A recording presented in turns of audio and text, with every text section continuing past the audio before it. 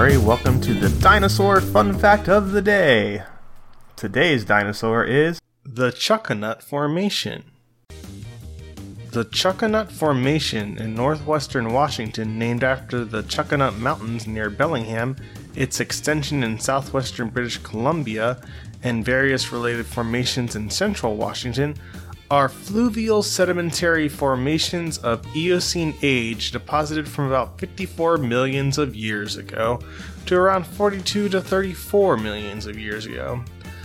The nature of the deposits and included plant fossils indicate a low-lying coastal plain with a subtropical climate. The nature of the sediments indicates metamorphic sources in northeastern Washington. The original Chuckanut-Huntington-Swauk Formation appears to have been deposited as a single unit in a large basin and subsequently separated by faulting. The original extent of the formation is unknown, parts having been uplifted and eroded away, and the current extents largely covered by volcanic and glacial deposits.